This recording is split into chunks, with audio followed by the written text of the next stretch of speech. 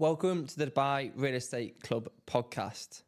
My guest today worked in London for 5 years for Deloitte, where he focused on real estate for some of the most world's large private equity clients before making the move to Dubai a few years ago.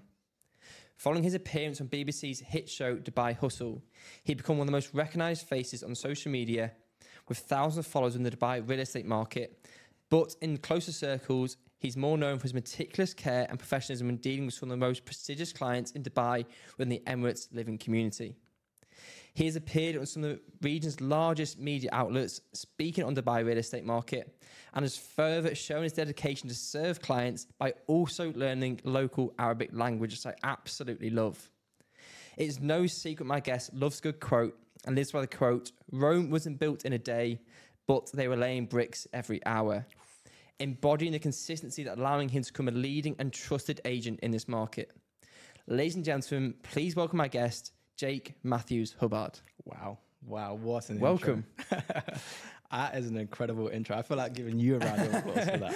Well, one of the things that I do love when we start the podcast now, I love that a lot of agents say, "Oh, I go above and beyond," but learning the local language and taking the time to do that, I think that's so powerful. That was one thing that literally stood out to me. But everything I've researched about you, that was one thing that was like, that embodies going above and beyond. It's funny because I've literally just come from an Arabic lesson, and it's the biggest challenge I've ever had because I smashed score all A's and A stars, not to show off, but this is the first thing where I've actually sat down and it hurts my brain. Like I get to the 45, 50-minute mark and it's like, wow, this is a lot to take in. So we were the complete opposite in school, so I'd have absolutely no chance.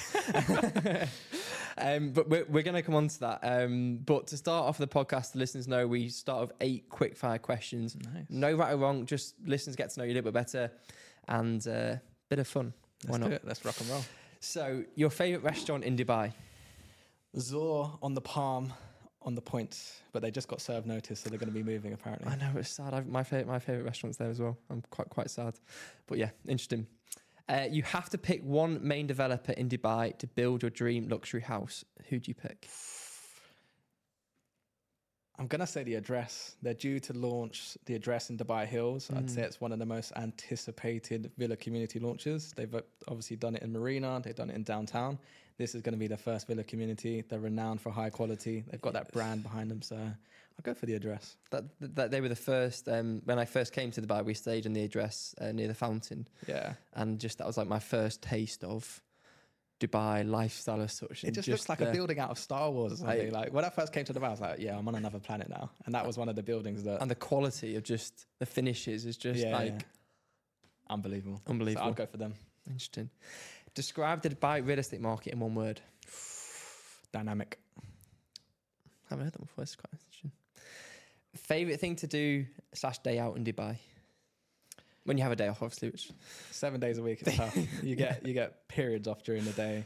I think one thing I've taken for granted, Greg, is the fact that I'm from London, so I love the hustle and bustle, the skylines, concrete jungle, right? But Dubai has beautiful beaches 15, 20 minutes away, and it's something that I've been taking granted for the last 2 years. So like we were discussing before, every Sunday now I go for a jog on Jumeirah Beach, 5K.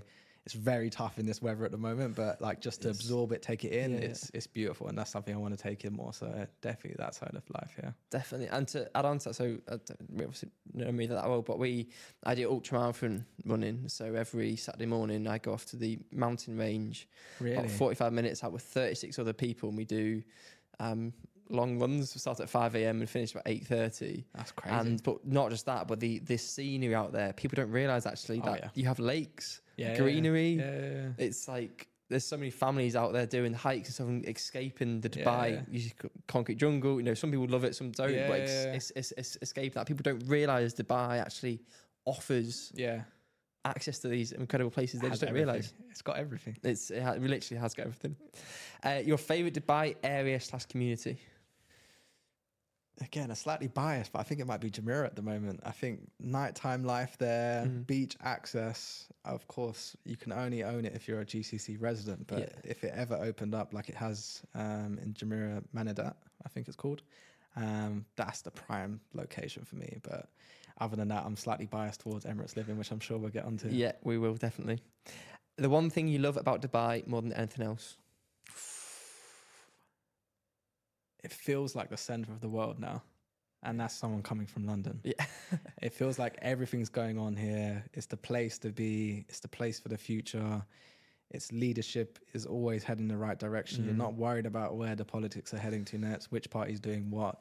It's just everyone's here to better themselves and move forward and have a better life and have all these opportunities, right? So it's the place to be.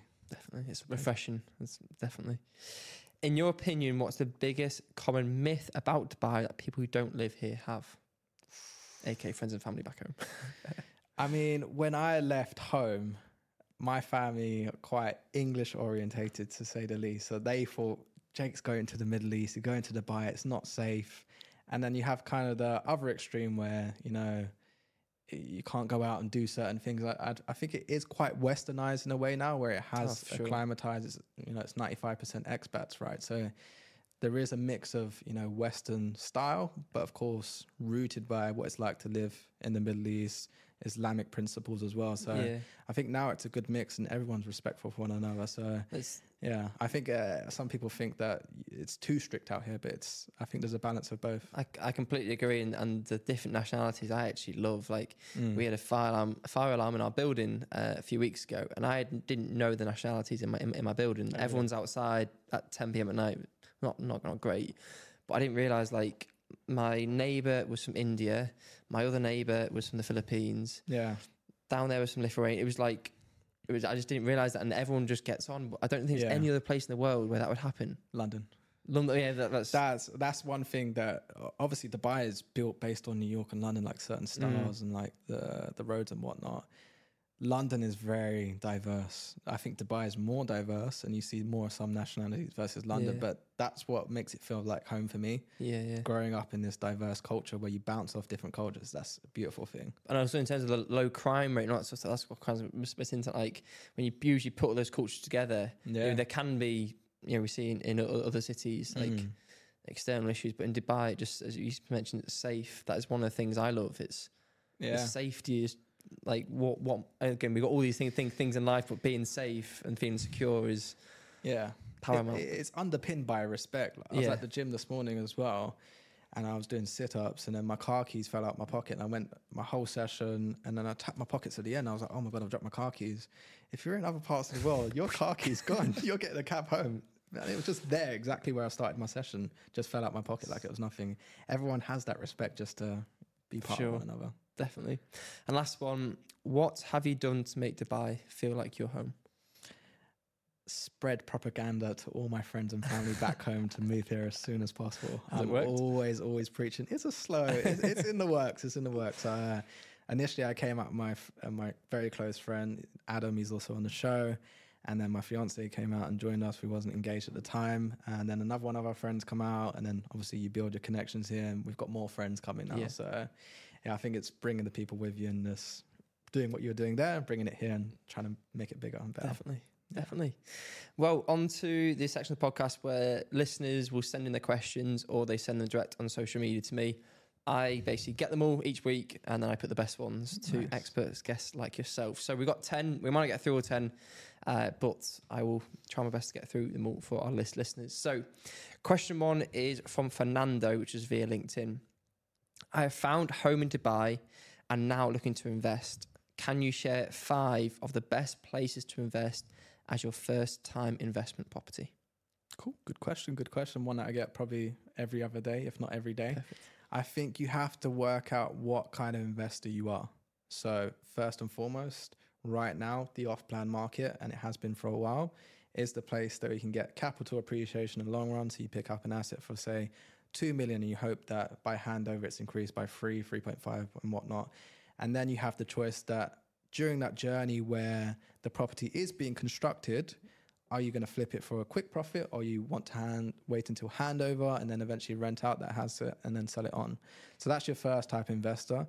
The other one is also investing in the secondary market and buying a property to rent it out straight away as well. Yeah. And of course, you also have the element where you buy a property that's maybe needs a bit of TLC or a lot of TLC in some communities.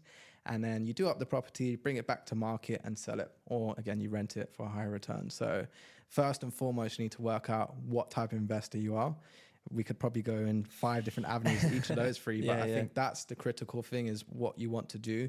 If you're an investor that's starting off, for example, my personal opinion is if you're lumping your cash into it and you're getting a yearly return that might be 7 to 8% return on that, then your payback period could be 7-8 years, and then you sell it on, and assuming it appreciates as well. So the best component to find, in my opinion, is looking for an area that's going to appreciate in the long run. Yeah. And there's a lot of factors that underpin that. It could be location, it could be that's up and coming, it could be that's established and close to the beaches or marina and whatnot. And then finding where has good, strong rental returns, which at the moment in the current rental market, because everyone seems to be flocking here, the rental market's booming as well. So you're I don't want to say you're guaranteed to get a very good return, but in a lot of communities you can find 6, 7, 8% quite easily. So it depends what you want to do, I'd say. Okay.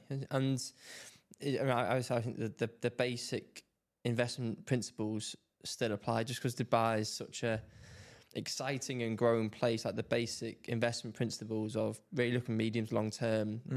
Yes, you mentioned you can short term for a quick profit, but having those basic principles. We had Dr. Michael in on Friday, and we wrote a whole book on Dubai real estate. And he was talking about how, yes, all these things about the market, but having those same basic investment principles and learning, and not always getting too emotional. Oh, the market's doing this, and losing out. Really still apply in the Dubai real estate market. I mean, myself, I own property in London. It gets about 2-3% net returns, which compared to here, that's terrible. You'd want to be selling that straight away. So compared to your major cities around the world, it's on a price per square foot basis, Dubai wins. On your return basis, Dubai wins. So, and you got to remember, we're still only about 20 odd years into this market. It's still very immature, and it has seen peaks and troughs, and who knows what the future is going to hold. I believe that we're now in a period of stabilization, and we're not going to see crazy dips like we did in 08 and around 2015, but it's all supplemented by the fact there's demand here. Everyone's moving here, and I think the key difference is Dubai used to be people's second home. Now it's their first home, and COVID has changed that, and the Dubai government has pivoted himself as the center of the world. Interesting. Just last point on that. You mentioned rentals. Obviously, you got long-term rentals, you got a short-term rental market, which is also booming because of the amount of tourists, and 19 million tourists who ever come last year to Dubai. Have you got any opinion on the short-term rental market in terms of specific areas, potentially, Fernando, if that was something he was looking for? Absolutely, yeah. So if you look at Marina, downtown, JBR, these are prime areas that, if you've never been to Dubai before, in Palm Jumeirah as well, you ask a couple of friends, where should I stay in Dubai? They'll say, be near the Marina, be downtown near the Burj. So on a short-term market, you'd get a fantastic premium, about 20-25%. And even as well, you can find a good company to manage that for you, where you're not even thinking about, is my guest checking in at 4 a.m? Do I have to go and meet them with the key? There's teams that take care of all that. Of course, it eats into some of your return, but it's about managing your time and other aspects of your life as well. So definitely those areas.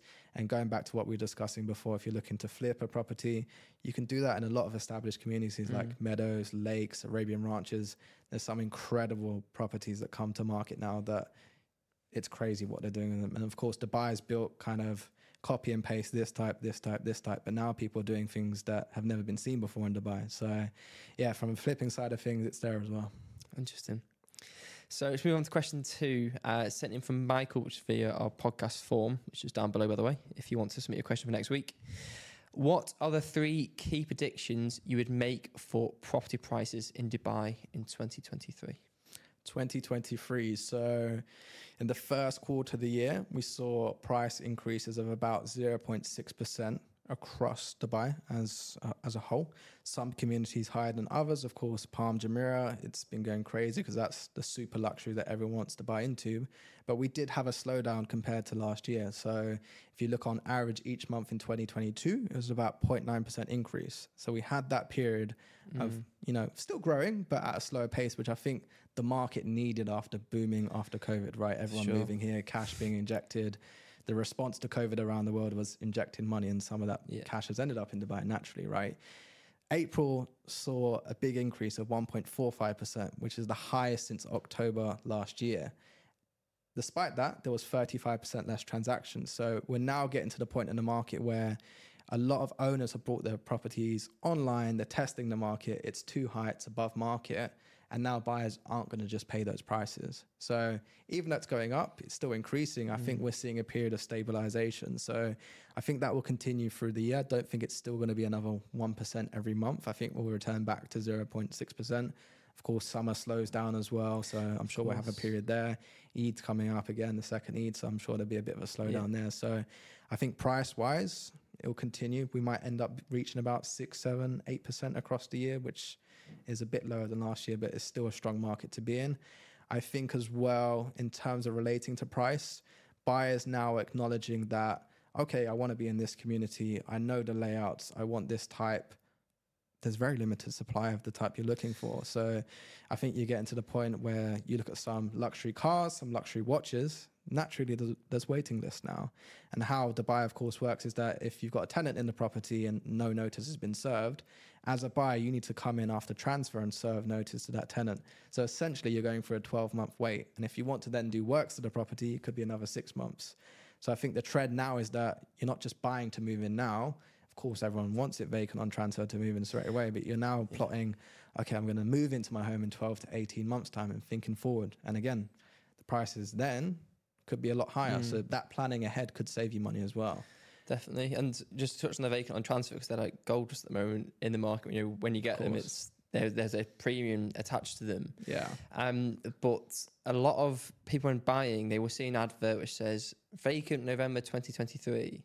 And it's tenanted, but they don't realise that just because the current seller has issued, you know, the the notice, you still have to do it yourself. So technically, it might be vacant on transfer November 2023, but you're going to have to reissue that. So just for buyers, maybe just go into that a little bit, because the conversations I had, they don't realize they have to do it themselves.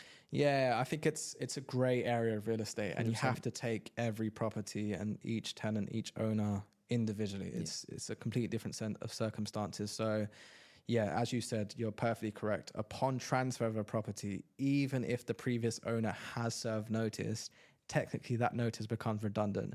Now, personally speaking, I think they need a slight change in that, because it's like if you sell your business, it's like the new owner has to renew all the supply contracts, and that's a nightmare, right? But at the same time, the law is there to protect tenants and make it their right that they do have to be served notice, which is fair and clear to everyone. Now, what buyers can do is have a conversation with their agent, the owner, and the tenant and say, okay, you've been served notice. Is it possible that we can speed up that vacating date and I can incentivize you to vacate? Because whenever you do serve notice to a tenant, they know in the back of their mind that in 12 months' time, I'm going to have to move out. And most people have their own things going on with their kids, work, whatever it may be. They know it's going to come. And sometimes they might want to do it around traveling away or school holidays, whatever it may be. So sometimes it's just having that honest conversation. And I'd say as soon as you speak to a tenant, it's very clear what their intentions are. If they come across defensive or maybe even aggressive in some cases, they're not going to move. They might make it a bit difficult for you. So it's going to take 12 months, right? Yeah. In other cases, the tenant will be like, oh, you know what, I love it here, but, I would be open to a conversation if you can cover the difference in my existing price and what the market is, because it is rising fast in the sales market. That's a great avenue to go down. The other one is as well that the way to get around serving notice is for buyer, owner, tenant to speak to each other again and say, well, I've served you notice, I'm the owner, I've served my tenant notice. What the tenant can do is then serve the notice to the owner. And when a tenant does that, it stays intact upon transfer, because they've locked in that we're vacating on the 31st November, we'll be leaving the property. So if the buyer wants that guarantee, they can do that. But a lot of the times we do have properties that transfer, and it is just a gentleman's agreement that everyone's on the same page. Yeah. The tenant acknowledges that the buyer's coming into the home. It's a family moving in. They don't want to, ruin this and make it difficult. Some people do. Yeah, we're not beating around the bush and saying it doesn't happen. So you do want to get these things covered, but there's your options to maneuver it depending on the situation. I think that's really well laid out, because it is a grey area, and it is an area that does confuse buyers. Absolutely. And even tenants alike. But some tenants are very, very clued up on their rights and the laws. Exactly. So you definitely got to know it. So this question is from Brandon, which was sent to me via LinkedIn.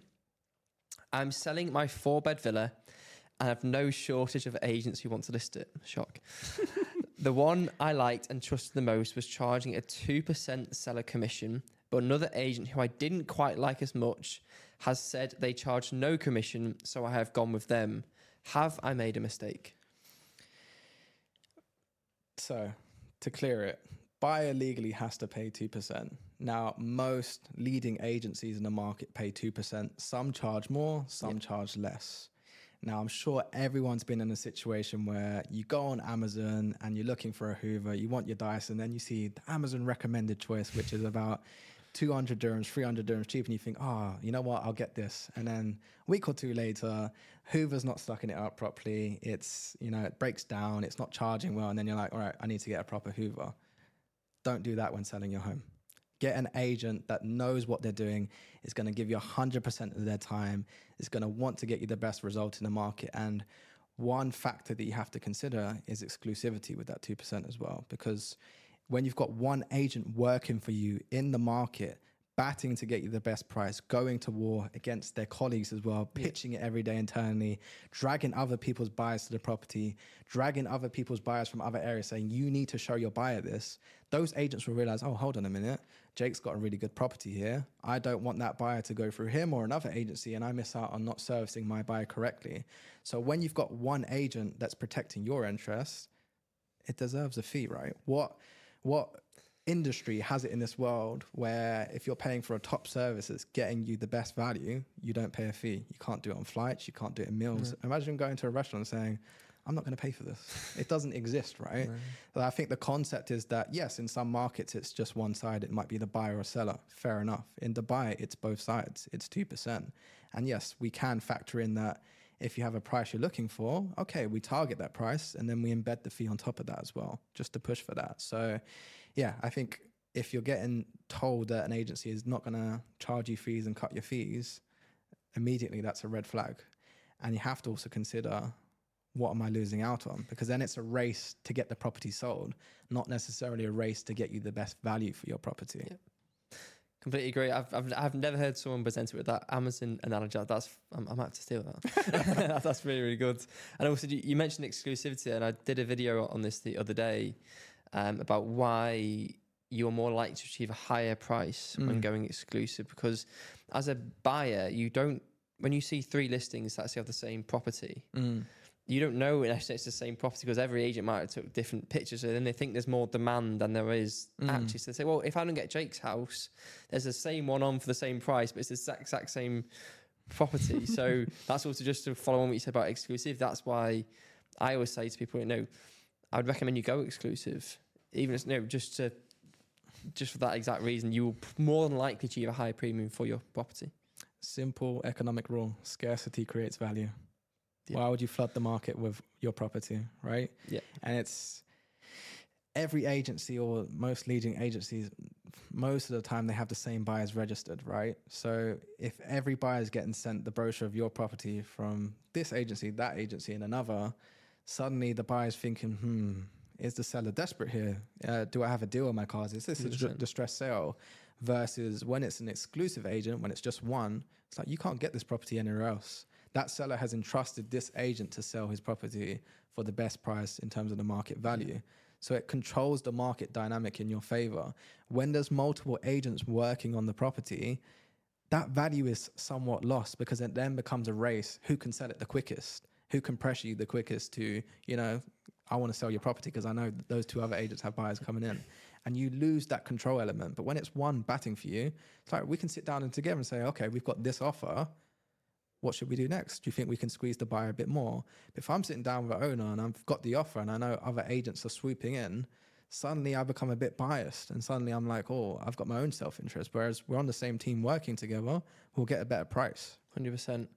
And so just to kind of go back to the original question, I think we're probably both on the same page. You probably are making a mistake. It does sound too good to be true. Yeah. And you probably won't get the service you deserve. I think you have to look at it that if an agent's charging you 2% and they're getting you the price you want when you sit down together, if it's fair that you're getting what you're looking for, is it not fair that I get what my service 100%. Demands? And again, in majority of the case, as an agent, it's set above them. Like it's above their pay grade that we're working towards. It's like, we're just doing what we're instructed to do, right? You go and buy a car, it's the same thing. Like it's how the system works. Definitely. And you're probably limiting yourself just to that agent's buyers because they're not charging a commission. The only way they're going to make money is if they bring their own buyers to the table and get the 2% off the buyer. Yeah. So you're immediately limiting how motivated are they going to be to go to other colleagues and say, hey, bring your buyers to my property. I'm not getting paid, and it's not going to happen. Absolutely. I think the best way to look at it is there's buyer's agents and the seller's agents. Yeah, in the instance when I'm sitting down with an owner, I'm your agent. And if you want 100% of me, you need to give me 100% of you. Yeah. And that's the exclusive and the 2% element. Because if I know that I've got an exclusive property that I'm getting 2% on, and I've got another property that there's 3 other agents working on online and probably 10 others offline. Yeah. And I'm not getting a fee off of it. Which one am I going to work harder at? Of course, the exclusive 2%. Like, you're going to get all of my attention to try and get this sold. And you also have to consider the fact that, as we were saying before, like, I'd say 8 or 9 times out of 10, we're selling this property with one of our colleagues from one of their buyers. It's not our buyer. I'm representing you on this transaction. They're representing their buyer. It's 2 separate agents. That's the buyer's fee. That's the seller's fee. They're 2 separate components. Yeah, for sure. Definitely. I think we answered the question pretty well. Thank you. So question 4 is from me, which sent in via me. So Emirates Living, I had to touch on it because I know this is your specialist area and gets you very excited. So Emirates Living, I said, I know it's a special area and one of the most sought after areas in Dubai. Talk to us through the area, properties available, and what makes this such a unique sought after area, because it is one of the most sought after areas in Dubai. I'm intrigued. So Emirates Living is made up of your springs, your lakes, and your meadows, and also Emirates Hills as well. And then, of course, your neighboring communities are Jumeirah Park, JVT, Jumeirah Islands. Now, Meadows, Springs, Lakes was one of the first communities built in Dubai. So it survives the peaks and the troughs that we were discussing before, right? It's lived to tell the tale, essentially. So it's an established community, and a lot of new communities are popping up, and it's held that brand name that if you mention them, they know it's a trusted Amar community that's been there, right? I think as Dubai is growing and growing, the only way they can build is further out. And the crazy thing about Dubai is it's only 20% built, or maybe 25% at the end of the year with all these projects coming in. In the grand scheme of things with this leadership, I'm sure they have plans to build further and further out. Right now, the suburbs don't exist. The infrastructure, trains around going from Marina to the suburbs that don't exist, also don't exist naturally, right? So we're talking about a community that right now is probably one of the most central communities in Dubai. So you can access Marina in about 5 to 10 minutes. You can get to the beaches in about 5 to 10 minutes. In most cases, you're on Sheikh Zayed Road in 5 to 10 minutes, to downtown in 15 to 20, depending on traffic. That's the caveat. So it's location. And no matter which real estate market you look around the world, what has stood the test of time is location. That's what holds value. Yep. You look at London, for example, New York, they stay in demand because they have that brand of location. It's the hub of the country. It's the hub of where to be. And Dubai, in my opinion, is Emirates Living. So that's what's, essentially, if you look back in the data, when there has been peaks and troughs, Emirates Living has done a bit better. It's, resisted a bit. It has also had its dips as well, like the rest of the market did. Yeah. So I think, again, as they continue to build further and further out, it's just going to become more prime. It's going to become more exclusive to live in. And that idea scares me because, as I said, there's waiting lists for property and it's already quite stacked in Emirates Living. So, yeah, that's a bit of background on Emirates Living and what makes it so unique, in my opinion. In terms of what you can get in Emirates Living, pretty much anything apart from apartments. So in Springs and some sub-communities and lakes, you have townhouses which vary from 2 beds all the way up to about 3,000 square foot townhouses, which can be 3 or 4 bed, depending if you use downstairs study as a bedroom. You've also got independent villas in meadows and lakes. They range from 3 bedrooms all the way up to 7 bedrooms as well. And then Emirates Hills is your custom built. It's your Beverly Hills of Dubai. So I think what also makes Emirates Living very unique is the fact that it's surrounded by world-class golf clubs, Montgomery Golf Club's there. You've also got the Emirates Hills Golf Club as well. So that's what's always bringing people in. You got the Meadows Village, Meadows Souk, Springs Souk, more souks and shops than you need.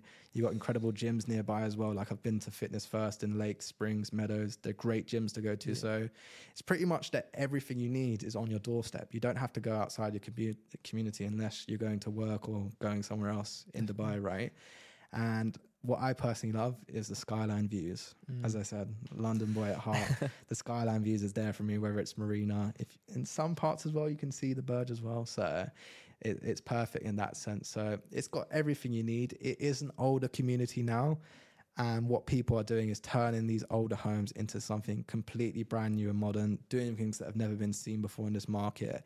And there's a lot of potential to, if you're an investor as well, to come in, you know, take these properties on because they're in a prime location, they get good returns, add a bit of value to them, rent them for higher, or again, flip them and make a good profit. So some of those properties in Emirates Hills are just unbelievable. That's literally a way to describe them. I remember one of our friends that came across 6-7 months ago. We just drove him through Emirates Hills on the first day, and he was just there in silence.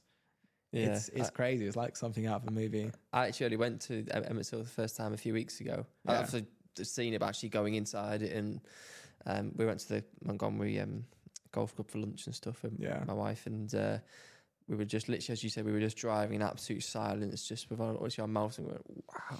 One day. It's inspirational, and that's what I think about Dubai in general. It's an inspirational place when you go. That's, I'm sure, like maybe we've got a similar mindset with that. I like to go to those areas to look at that's the future, and you know, something. And there's always someone doing something bigger and better in Dubai than you. Just the growth mindset of everyone here is just So if you visit Dubai, just drive on Emirates Hills and ready to be amazed. That's what you should do on your first day, especially if you're a real estate broker. But I think one final thing to add is as well that it's probably one of the most green parts of Dubai as well. Like there's beautiful lakes, beautiful parks, like meadows and springs. They have like a running circuit that you can go around as well. Walk your dog, you can get across the Emirates Hills. So it's like you're in like a sub part of Dubai that just doesn't feel like Dubai in some ways. So it's beautiful there. For sure. So question 5 is from Emmanuel via the podcast form. I have around 5 million AED cash to invest as a resident here, but there are so many off-plan projects launching and it's a bit overwhelming to select which one to invest in. Any advice? I think it kind of comes back to what we were discussing before, is what kind of investor you want to be again. Like, is it for the fact that you're going to hold on to this asset as rental income for the foreseeable future and then cash in later? Yeah. That's one avenue. If that's the case, then you might want to go somewhere downtown. Select Group have got their Peninsula project in Business Bay. That's a very good one. A lot of them are sold out, and like people are already flipping them for profits at the moment as well. Dubai Hills also, it has quite a lot of apartment communities there, and Dubai Hills is only 1/3 built. It's probably one of the most communities that have seen highest capital appreciation over the last 12, 18 months, right? But then on the flip side, if it's something to move into eventually, like you're holding it, you're renting out, and then eventually move in, you then have to consider location. I think you then have to pinpoint, okay, where is Dubai going to be in 5-10 years? Like right now, people are looking at Arabian Ranches 3, which is starting to be built and hand over, and there's more sub-communities coming, and they're saying it's too far out. But what you need to consider is they're going to build a lot more major roads there that connect it to Dubai. Yeah. So that's suddenly area that is, 30 minutes away could suddenly become 20, 25 minutes, or they improve traffic in other areas, right? And that could see it appreciate because it's more of a prime location, or things shift away in terms of work sense, and there's more working areas in and around that area there. Not everyone can work in Business Bay in downtown or Marina in the future. They start moving offices out there, and all of a sudden there's another office location there. Like, you have to think about that. So again, if it's only 20-25% built, this is still a prime location. Yeah. So you might get more capital appreciation in the long run investing in Arabian Ranches 3, Damac Lagoon. So yeah, it depends also what stage of your investor journey you're on.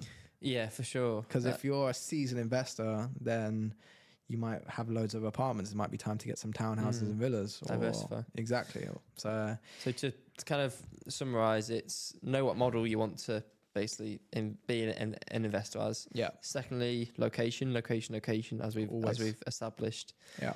And looking, again, as we already spoke about, medium to long term, obviously, yes, you can do the short term flips, as you mentioned, but if you're a first time investor, which I think he said he was first time investor, you probably want to maybe look at the medium to short term, just deciding on, With 5 million, you might want to diversify your portfolio. You don't have to invest that in one asset. Yeah. You can maybe pick up 2, maybe get a 4 or 5 bedroom in Damac Lagoons, and then get an apartment as well in downtown, or something handing over in Marina. So for sure. Yeah. Question 6 is from Arjan. Hope I mentioned your name right, via Instagram. So I'm buying in Dubai now for the first time, but continue reading negative comments in Facebook groups and never had a good experience with an agent when renting here. But I want to make sure I'm getting real advice. What can I do to educate myself, and what should I be looking for in an agent when buying? Yeah, so again, there's so many brokerages in Dubai. There's so many agents in Dubai, right? I worked out the other day, it's 82 agents per square mile in Dubai. Wow. So there's a lot of people vying for your business, right? But you want someone, of course, you can trust and will give you honest feedback on a property, not gonna just try and get a quick fee and then leave you and not speak to you ever again when things might go wrong, for example. So definitely, of course, narrowing that down in a very competitive market is going to a trusted agency that has won awards in the market, is known by people around Dubai that have worked with them before. You can go on Google, look at the reviews, how many 5-star reviews do they have, and you can then even pinpoint it down to the individual broker and see, okay, can I find their presence online, or what have they done in the market? A lot of agents have social media presence. They've got, Instagram, LinkedIn. Quite quickly, you can look at someone and see, okay, are they active in the market? Do they have a lot of listings, or, have they got a good feedback from the clients they have worked with? How long have they been in the market? And I think one thing you have to take into consideration from a rental side is a lot of brokers come in and start off in rental. So they're learning the ropes, right? So true. And that can be a good thing because they want to work hard for you to learn, and they've got bills to pay as well, naturally as well, right? So I think it's about having an honest conversation and finding out, okay, what's their rapport like? Can I get on with them? Do they have some nous of what they're speaking about, right? And then going from there, I think suss them out, because you can find that agent that just rents you a property that is with a terrible landlord and they're lying to you and they're not willing to give you the facts, and then you're stuck with a terrible rental property and you call them up and then they're not answering the phone. They're no longer in the market. They're back home wherever they came from. So yeah, for sure.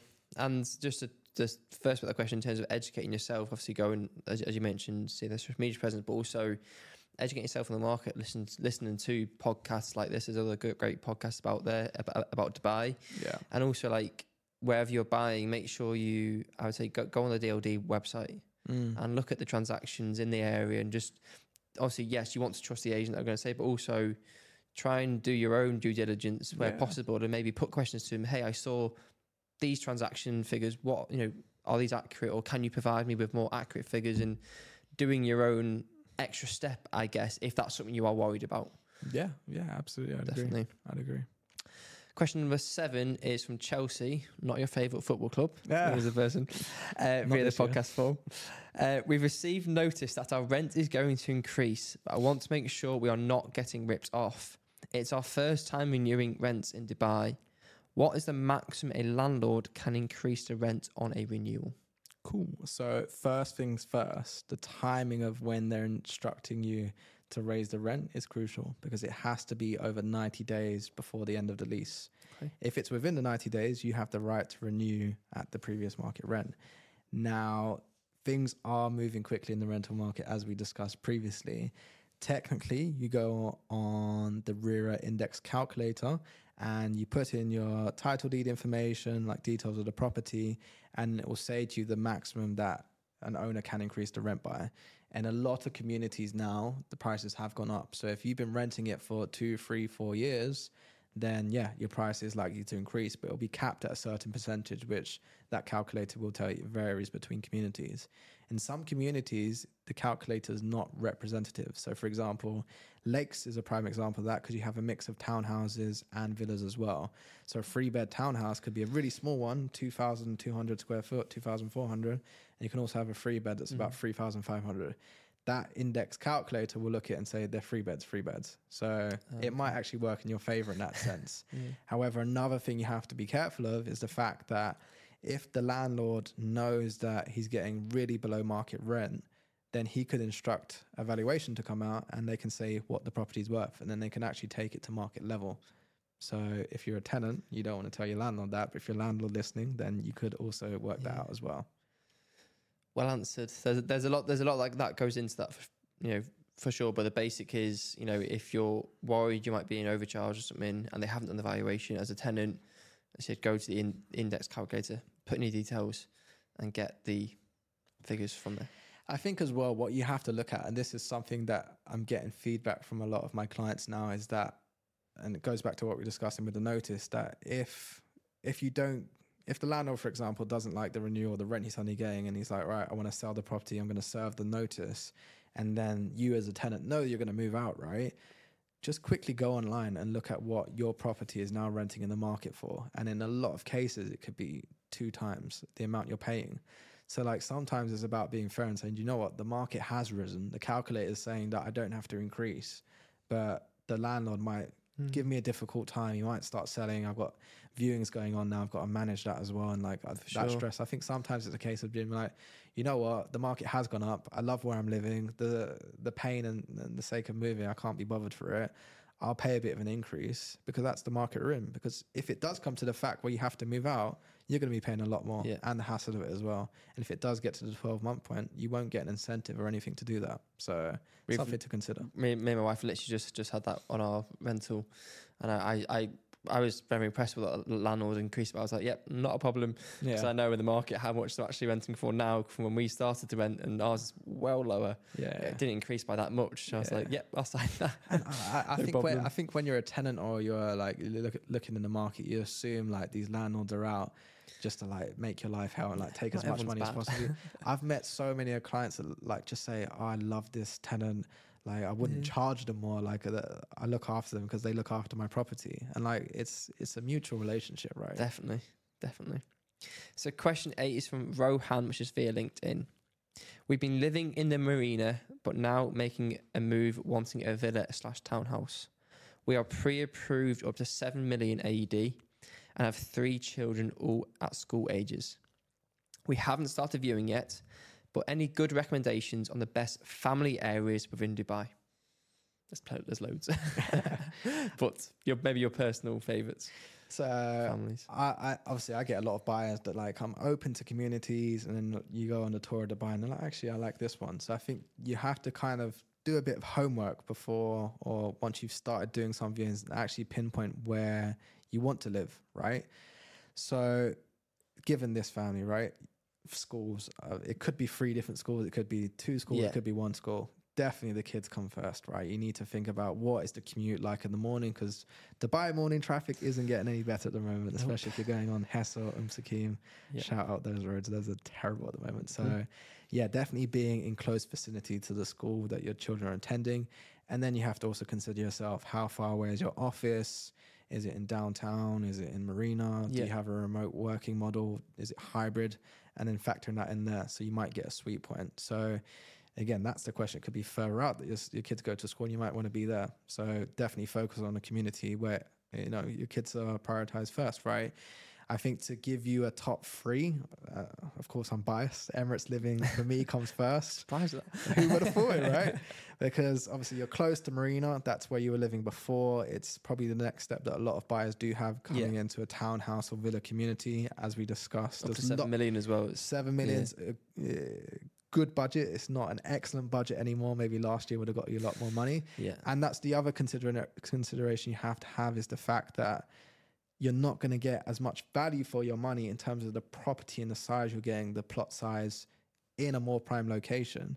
And if you value a bigger house and a bigger plot, then it might be a consideration to go out further in Arabian Ranches, Green Community, Victory Heights. These properties are a lot bigger. You get bigger plots, more privacy in some cases, and golf course views for the same money. So it depends what you're willing to compromise and sacrifice on. If you can go through that 30-minute commute and go further out, fantastic. You're going to get a lot more value for money in Arabian Ranches. And I think the sweet point at the moment for me is Dubai Hills, because it's center of Arabian Ranches and Emirates Living, easy access to Hessa, easy access to get to downtown as well. It kind of feels like the center of Dubai, whereas Emirates Living is kind of the prime location to be quick. So it depends how much you value convenience. For me, if I had the opportunity, I'd put convenience first, because I value that extra 10, 15 minutes that I don't have to sit in a car, AC on, it's hot in the summer. I agree. That's my personal opinion. But for you, you have to work out, where is your sweet spot? Good answer. Final question.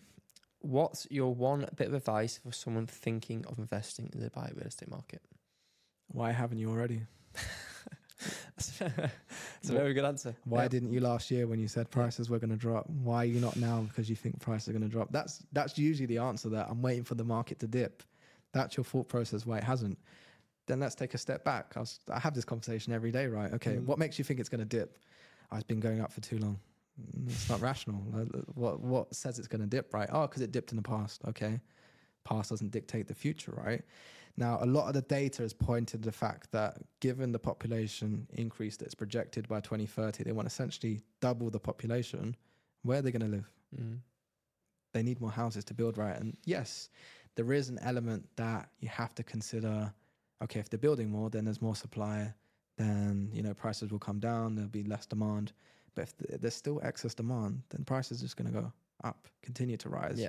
And we're at that period where Dubai isn't a stabilization period. It's slowly increasing. It's not rapidly increasing, as we discussed before, but we could be entering a point of the market where it's mature. And you look at a lot of people now, since COVID, the world has changed. They're working remotely here in Dubai and they're getting paid in GBP or USD. And they're doing these hybrid roles. They're waking up later and they can work wherever they want. But people are choosing to live here because you can find ways to get tax-free income. You got the sunshine. It's a better lifestyle, right? As we've been discussing. So first and foremost is being committed to invest. What do you want to get out from it, right? And it's doing it now, because if the market keeps rising, then your asset's going to increase and you're not going to pay a higher price later down the line. Good answer. I like it. So thank you so much. Thank you so much for coming on. Before we end, where can our listeners go and find you to ask questions, or just follow you and your journey in Dubai? Pretty much every social media app you can think of, but my main ones are Instagram. It's JakeMH_. Yeah. I'm on LinkedIn as well, Jake Matthews-Hubbard. I'm on TikTok, JakeMH_. I think it is. I'm pretty sure it's the same as my Instagram as well. And if you're in certain parts of the world, you can catch me on TV as well, if you're lucky. Perfect. And now podcasts. As well. And I'll leave the links below for all your social media channels. So you'll be able to go down below and follow Jake and his journey, which is, really been in Dubai for a few years and made a massive impact in this market. So thank you so much for listening. And as always, if you've got questions for our next guest, there'll be a link down below to the podcast form, or you can send them to me directly on social media. Thank you so much for tuning in, and I will see you on next week's episode.